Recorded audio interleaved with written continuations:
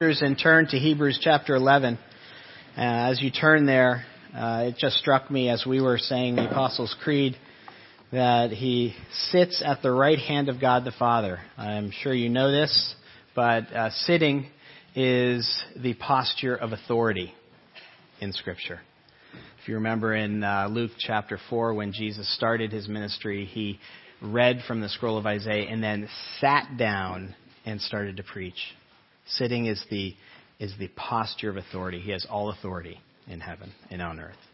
Praise God. We're going to be looking at verses 8 through 22 this morning.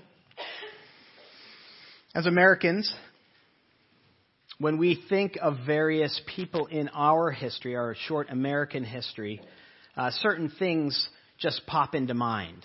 Like, for example, if I were to say George Washington, what are some of the things that would pop into your mind? Maybe humility, maybe honesty, right? He didn't chop down the cherry tree, after all.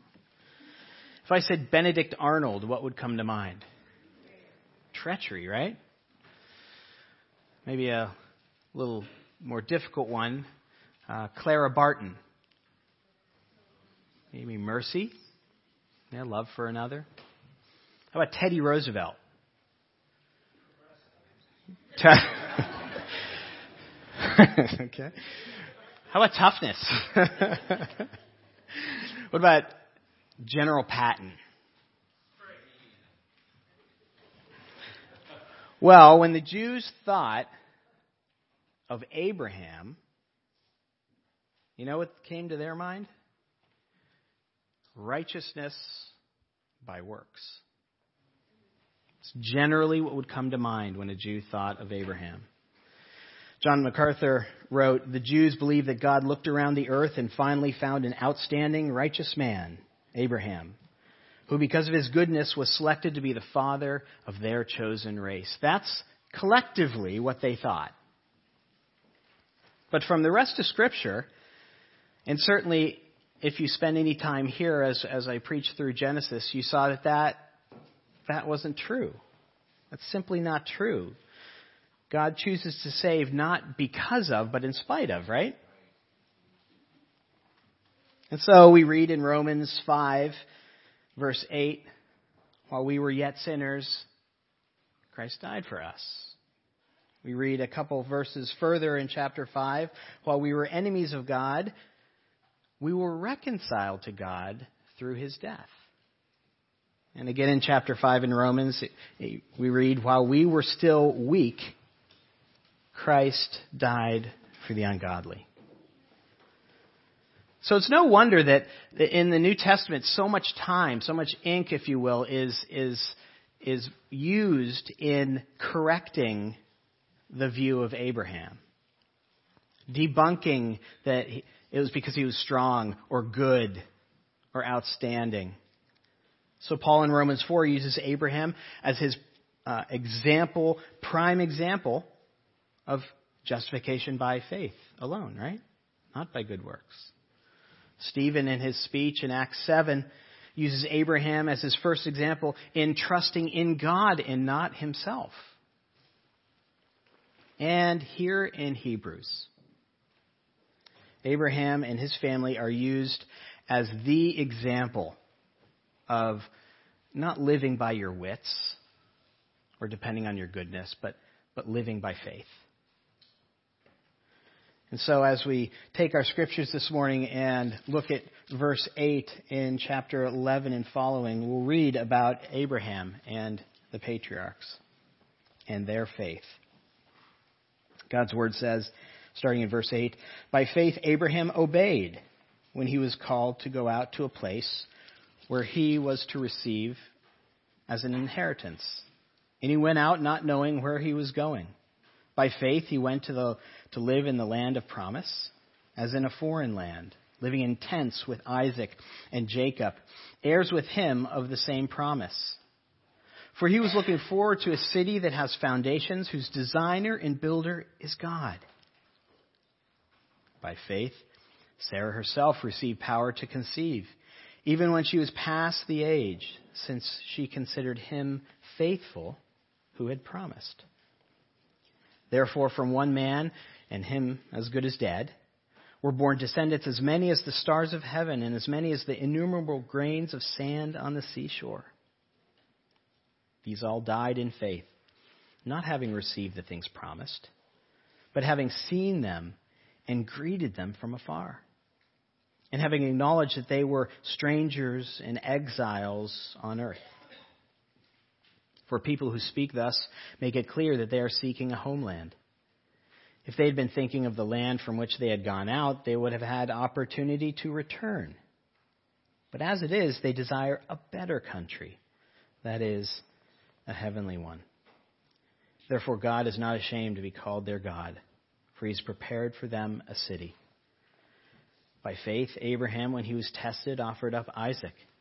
And he who had received the promises was, in fact, of offering up his only son, of whom it was said, through Isaac your offspring shall be named. He considered that God was even able to raise him from the dead, from which, figuratively speaking, he did receive him back. By faith, Isaac invoked future blessings on Jacob and Esau. By faith, Jacob, when dying, blessed each of his sons of Joseph, bowing in worship over the head of his staff. And by faith, Joseph, at the end of his life, made mention of the exodus of the Israelites and gave directions concerning his bones. Father God, we ask you to bless us with your word this morning. Spirit, use me as your vessel to speak to your people. In Jesus' name, amen. So it's very helpful many times to have a framework of a chapter, and chapter 11 can be divided this way, and I think it's very helpful. Verses 1 and 2 is the definition of faith, right? We looked at that several weeks ago. And then verses 3 through 7, he begins to give examples of faith. And in verses 3 through 7, the author, I think, has in mind Genesis chapters 1 through 11, 1 through 11, because that's where those people are found in Genesis. And then in our text today, he's really thinking about the rest of Genesis, chapter 12 through 50, with Abraham and the patriarchs. Next week, Lord willing, or the week after, we'll get to verses 23 through 31, where that faith will be exemplified through the Exodus, through Moses. And then towards the end of the chapter, in verses 32 through 38, we have really just a distillation of the rest of Scripture and how faith is exemplified in various people and events there. So we have that as the framework of chapter 11, and we're really looking at these verses, 8 through 22, which are really the historical parts of Genesis, chapters 12 through 50. And during our time in this chapter so far, we've looked at what faith looks like, what it looks like when it's actually lived out, and we're learning lessons of what that looks like and how we can apply that to our lives. And through Abel, back in verse 3, we learn that faith accepts God's terms. Through Enoch, we learned that faith walks with God on the same path, at the same pace, to the same place. And through Noah, we learned that faith works. There's a working aspect to faith. What comes out of faith are good works. It is, we're saved by faith alone, but a saving faith is never alone. It's always accompanied by works. And in our text today, we're going to mine a few more lessons about what faith looks like lived out through Abraham and the patriarchs. And what we see immediately is faith obeys. That's the first thing we see, is faith obeys. That's obvious from the very first verse that we read this morning. By faith, Abraham obeyed, right? Right out of the gates.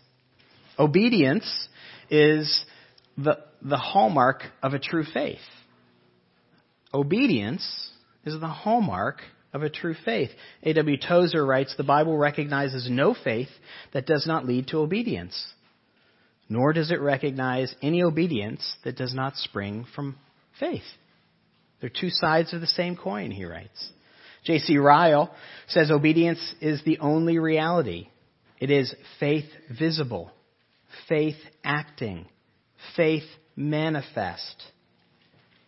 And F.F. Bruce puts it succinctly, obedience is the outward evidence of an inward faith. You cannot pull those two apart. A true faith is evident in that it works. It is obedient. To have faith is to be obedient. And through Abraham, we see this obedience, I think, in three ways. We see this obedience in three ways. Faithful obedience, first of all, is immediate. Faithful obedience is immediate. To have faith is to react to God's commands, to do God's commands. We see that in verse 8. If you look at our text together, it says, "By faith, Abraham obeyed when he was called to go out to a place that was to receive as an inheritance." By faith, he obeyed when he was called. We read that sometimes and think, well, God called him, and then weeks, he thought about it, or maybe months, right? Or maybe even sometimes we go, well, maybe a couple years later he obeyed. But actually the Greek verbal construction there doesn't allow that. You can easily translate this verb, by faith, Abraham obeyed while he was being called, when he was being called. So the meaning there is he began to pack as soon as God called him. It was immediate. Abraham obeyed almost instantly. There's a story about Neil Martin. He's a member of the British Parliament who was once giving a tour of Parliament to some people. And during the visit, he happened to pass by Lord Hailsham, who was the Lord Chancellor of Parliament at the time, and he was dressed up in all his regalia. And Hailsham recognized Martin, and as the group passed, he turned around and he cried out, "Neil!" And instantly, all the people went down to their knees.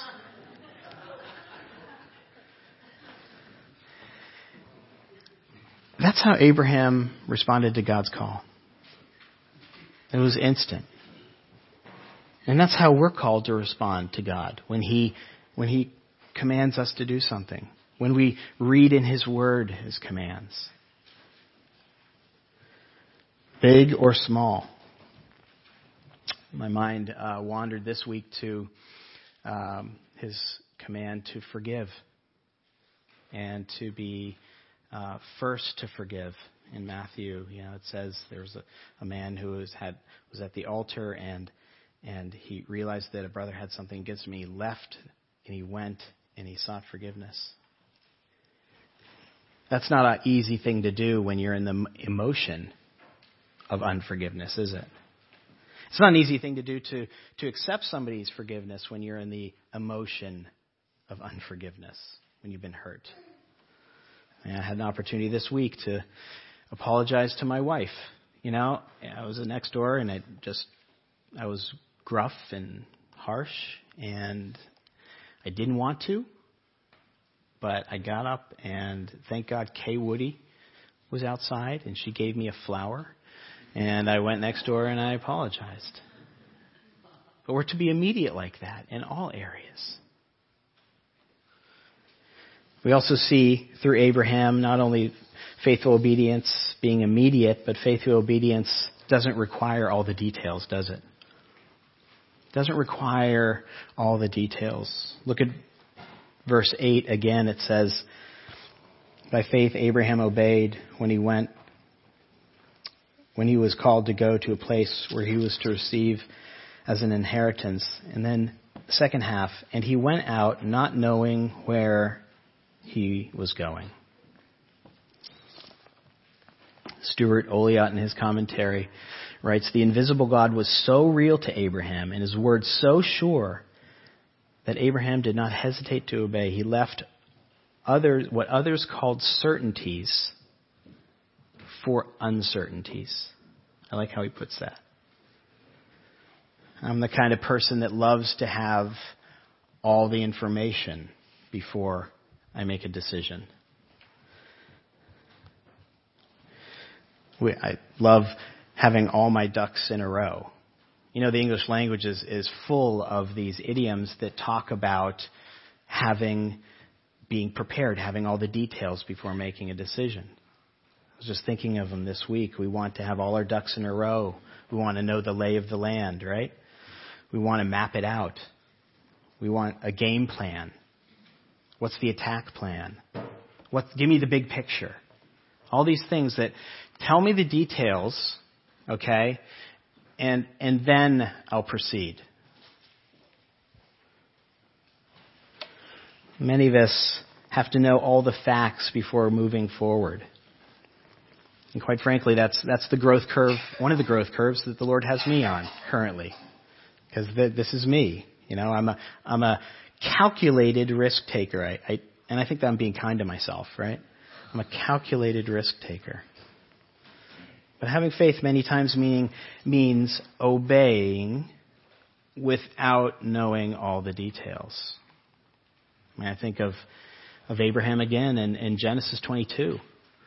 Talk about immediate response to God's commands when he calls Abraham to sacrifice Isaac, right? He obeyed immediately. It says the very next day he started off, but he didn't know all the details. He was just trusting God. Abraham, we see so many times, left the certainties for the uncertainties. But I think we also see through Abraham that faithful obedience also doesn't need incentives. I think we see that here, maybe front and center.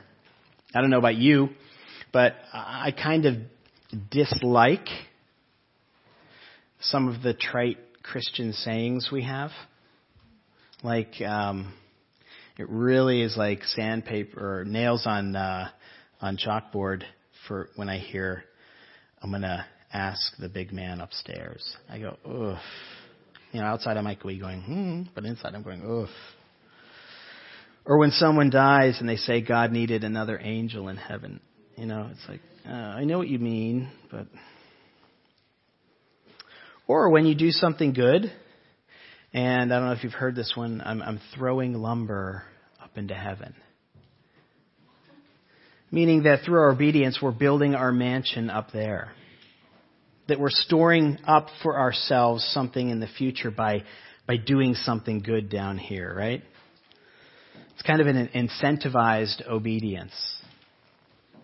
F.F. Bruce insightfully points out Abraham's timeline. Do you remember Abraham's timeline? It says here, Abraham did not know where he was going. He didn't even know about Canaan when he left. The land was not promised to him until he came back from Egypt with Lot in chapter 15, right? The divine bidding, he writes, was sufficient for him. Thus, the promise of inheritance was not the incentive for obedience. It was the reward of obedience. He was totally unincentivized to go. I think that that's really penetrating and convicting for me. There was no incentive to obey. Abraham left Ur. So many times we look for incentives, don't we? You know, why am I going? What's in it for me? Why am I going to do this?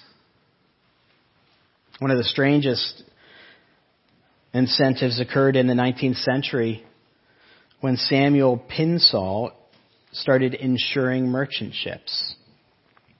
The insurance money that owners got from ships that sank was so great and so easy that it incentivized the owners of those ships to overload their ships so that they would sink. This became common practice so that they could get the insurance money. And those ships became known as, these heavy laden ships became known by the seamen as coffin ships. In 1873, Pinsall spearheaded an act in Parliament called the Merchant Shipping Act, which required all ships to have a line painted around their hull. From then on and to this day, vessels had to display the Pimsol mark. You see it today. A load line painted clearly on the hull showing how deep they could safely be loaded. Now, whether we say it or not, many times we as Christians are like those ship owners, looking for the incentive to do something. What's my incentive for this obedience? What am I going to get if I obey? We almost ask automatically, what's in it for me?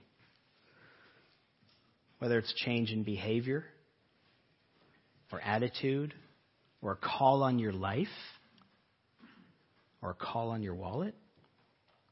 What's my incentive for doing this? What's on the other side for thee? Do you know what God's Pimsol mark is? It's found in Matthew chapter 6. You know it. I'll read it for you.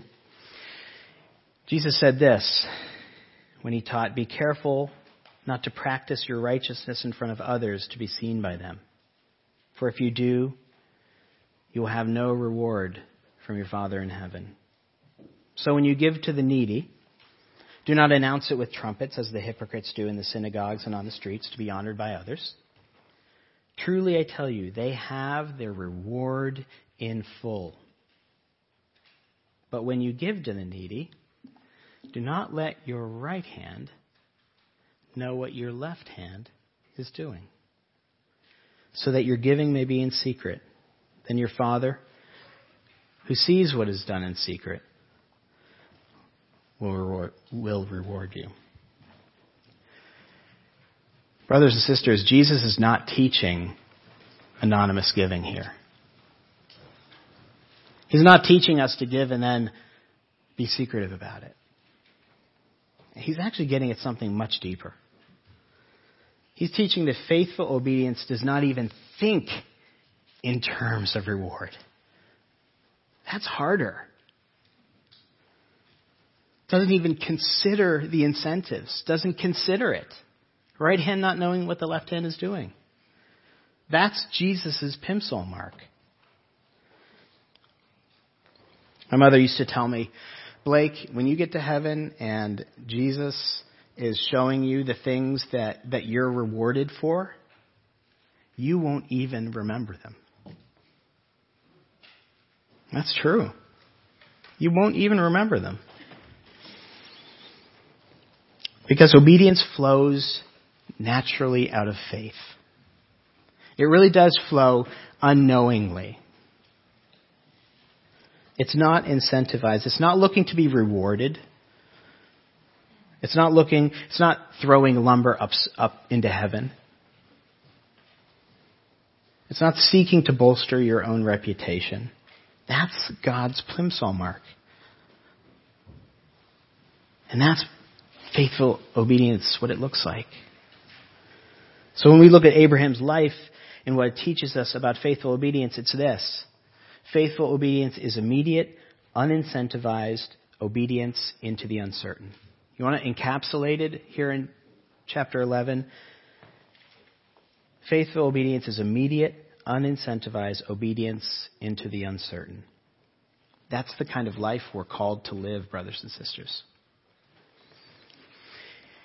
And if you're sitting here today and you're thinking, I've got to do that more. If you're here and one of your mental reactions to what I just said is, I've got to be more like Abraham, you're missing the whole point. You're missing the gospel here. If you're thinking that, if your heart reaction is, I need to, you're missing the gospel. Yes, it's good to try to be obedient. Okay? It's good. That's good. God wants that. It's good to keep these things in mind as you go through life. But brothers and sisters, you can't do it. Do you realize that?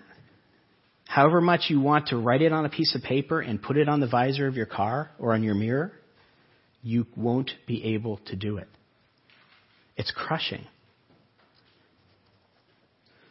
So much of Scripture is meant to crush you. Do you realize that? It's actually put there as a weight on you. I don't know if you've had this experience, but I've had several experiences in my life where I've tried to get either a heavy box down from a high shelf, or I've tried to take a air conditioner out of a window that's high, and I get it kind of 3/4 of the way out, and then you realize I'm in trouble. You know, this is way too heavy. What did Carrie put in this box, right? And, you start thinking, I'm going to be crushed by this box.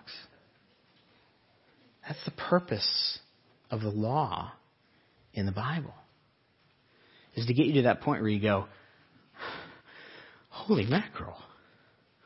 Immediate? Totally unincentivized, left hand not knowing what the right hand's doing? Obedience to the uncertain? I can't do that. It's too heavy a box. And you're right. And what that should do, as Romans 4 and Galatians 3 tells us, is it should be a pedagogue, a teacher, to lead us to who? Christ, who did. He did do it. Isn't that beautiful? It's to lead us to Christ. That was the purpose of his life, was to obey his Father in heaven. He obeyed immediately, all circumstances. Immediately. Not for the reward for himself. You know what his incentive was? Us. You and me. That was who he had on his mind. I mean, if you just look across the page, maybe on your Bible to chapter 12, you see there that in the first 2 verses, since we're surrounded by such a great cloud of witnesses, that's talking about chapter 11. Let us also lay aside every weight and sin which clings so closely, and let us run with endurance the race that is set before us, looking to Jesus, the founder and perfecter of our faith, who, for the joy set before him, who was the joy set before him? Us. He was doing it for us. Who, for the joy set before him, endured the cross, despising the shame, and seated at the right hand of the throne of God. He lived a perfect, immediate, obedient life so that he would be an acceptable sacrifice to God for our sins. So that he could pay the debt that we can never pay.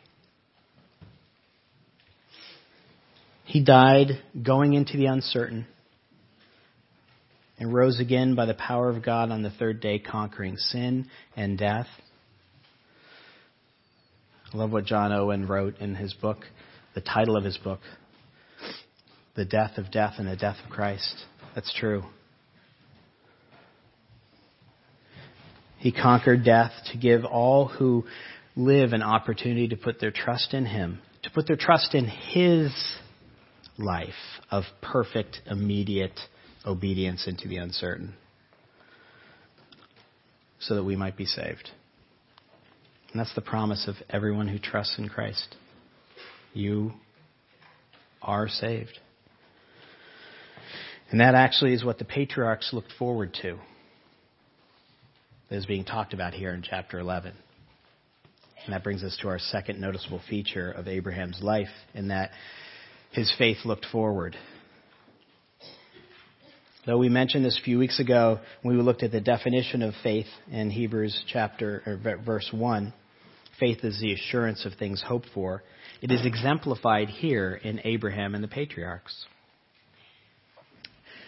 And it's probably the main feature of our text is looking forward. Faith looks forward. The promises of God are worth waiting for, are worth suffering for, are worth whatever it costs.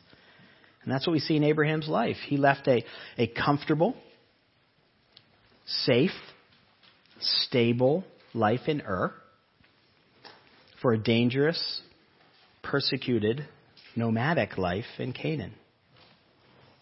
Richard Phillips writes, "It's easy to imagine how many times Abraham looked out from the flaps of his tent at some city or settlement in Canaan and yearned for those comforts." We're not told that in Scripture. But boy, that's provocative, isn't it? Perhaps that was a temptation for Abraham, to look back longingly at his past. Here I am. Remember what it was like in Ur? What do you do when you're in a difficult time in your life? When circumstances are difficult? Where do you look from your tent flap? Well, our flesh wants to look back to the good old days, right? That's one of the things that we do. We look back. But looking back longingly, Scripture says, is dangerous. Looking back longingly is dangerous. I think that's what Jesus was teaching when he said, "No one who puts his hand to the plow and looks back is fit for service in the kingdom of God." I think that's what he was getting at. In other words, don't look back. You can certainly learn from the past, and Scripture tells us to look back to learn from the past, or look back to remember God's faithfulness. But to look back longingly when you're in a discontented situation at life previously is dangerous. And one of those dangers we see is in verse 15. In verse 15, God's word says, if they, Abraham and the patriarchs, if they had been thinking of that land from which they had gone out, they would have had opportunity to return. If they had longed for the past, the temptation would have been to go back. Just go back to Ur. This is too hard. It's exactly what the purpose of this whole letter of Hebrews is, right? It's telling a group of persecuted, very discontented and fragile Jewish converts who are tempted because of persecution to leave the faith, to push on, go forward. They were thinking about going back to Orthodox Judaism, to renouncing Christ. And that is the danger we face when we put our hand to the plow and look back longingly. It creates a dangerous discontent. So we read over and over again here in our text that Abraham and the patriarchs gained confidence for the present by looking forward. If you have read Pilgrim's Progress, and if you haven't read it, you should go out, go on Amazon, buy it, and read it. You need to read this book. Pilgrim's Progress is an allegory of the Christian life written by John Bunyan. And if you've read it, you know about halfway through the pilgrim's journey, he comes to the House Beautiful. And it's a way station where he could rest on his journey. He's tired from all the difficulties that he's encountered thus far. And so before leaving, the godly helpers that are in House Beautiful encourage Pilgrim to climb a local mountain and look forward.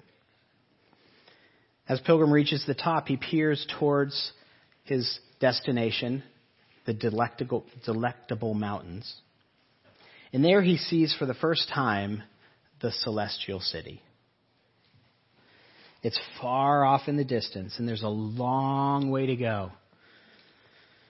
Pilgrim has yet to do spiritual battle with Apollyon, the persecution of Vanity Fair, the journey through the valley of the shadow of death. Yet by looking ahead to the celestial city, Pilgrim is reinvigorated for his journey. That's what we read Abraham did, right? If you look at verse 10, it says Abraham was looking forward to a city that has foundations, whose designer and builder is God. A little further down, we read that he was looking forward to heaven. This life is not easy, and circumstances can absolutely decimate you, brothers and sisters. Abraham's life was tough. But he looked forward to what God had promised again and again and again. And he gained strength from it.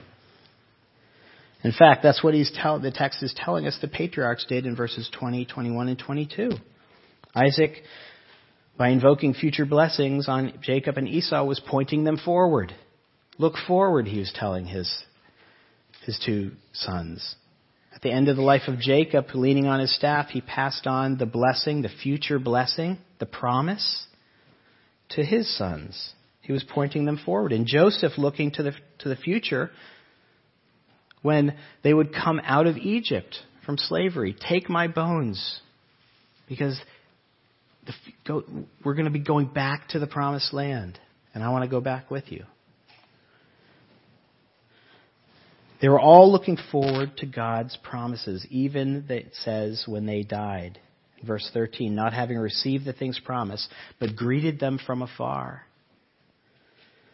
Looking forward is the posture of the born-again Christian. Looking forward is the posture of the born-again Christian. So, I bring you back great encouragement from Namibia. Our missionary, Buddy Bond, has been there 13 years. His ministry is deep and wide and vibrant. And one of the reasons it's so like that is because Buddy looks forward all the time. I remember 13 years ago when he left a great job. And he sold everything, literally, at a garage sale and left for Namibia. Everybody, including me, was like, well, okay. A few years later, he married a Namibian woman, had children, has made a life there. As we learned, he eats all the local foods. He loves them all, including worms. He's totally integrated into the spiritual fabric of that country and certainly of the capital city. He has absolutely no plans to return. None. I spent 10 days with him, and he is happy and content. And I asked him one time, I said, do you miss anything about the U.S.? You know what his reply was? Really simple. Nope. And one of the reasons for that is he's looking forward. He has that posture. He's not looking back at what he lost, what he sold, what he doesn't have, the comforts, the ease of America. He's looking forward to that city. Has foundations, and whose designer and builder is God.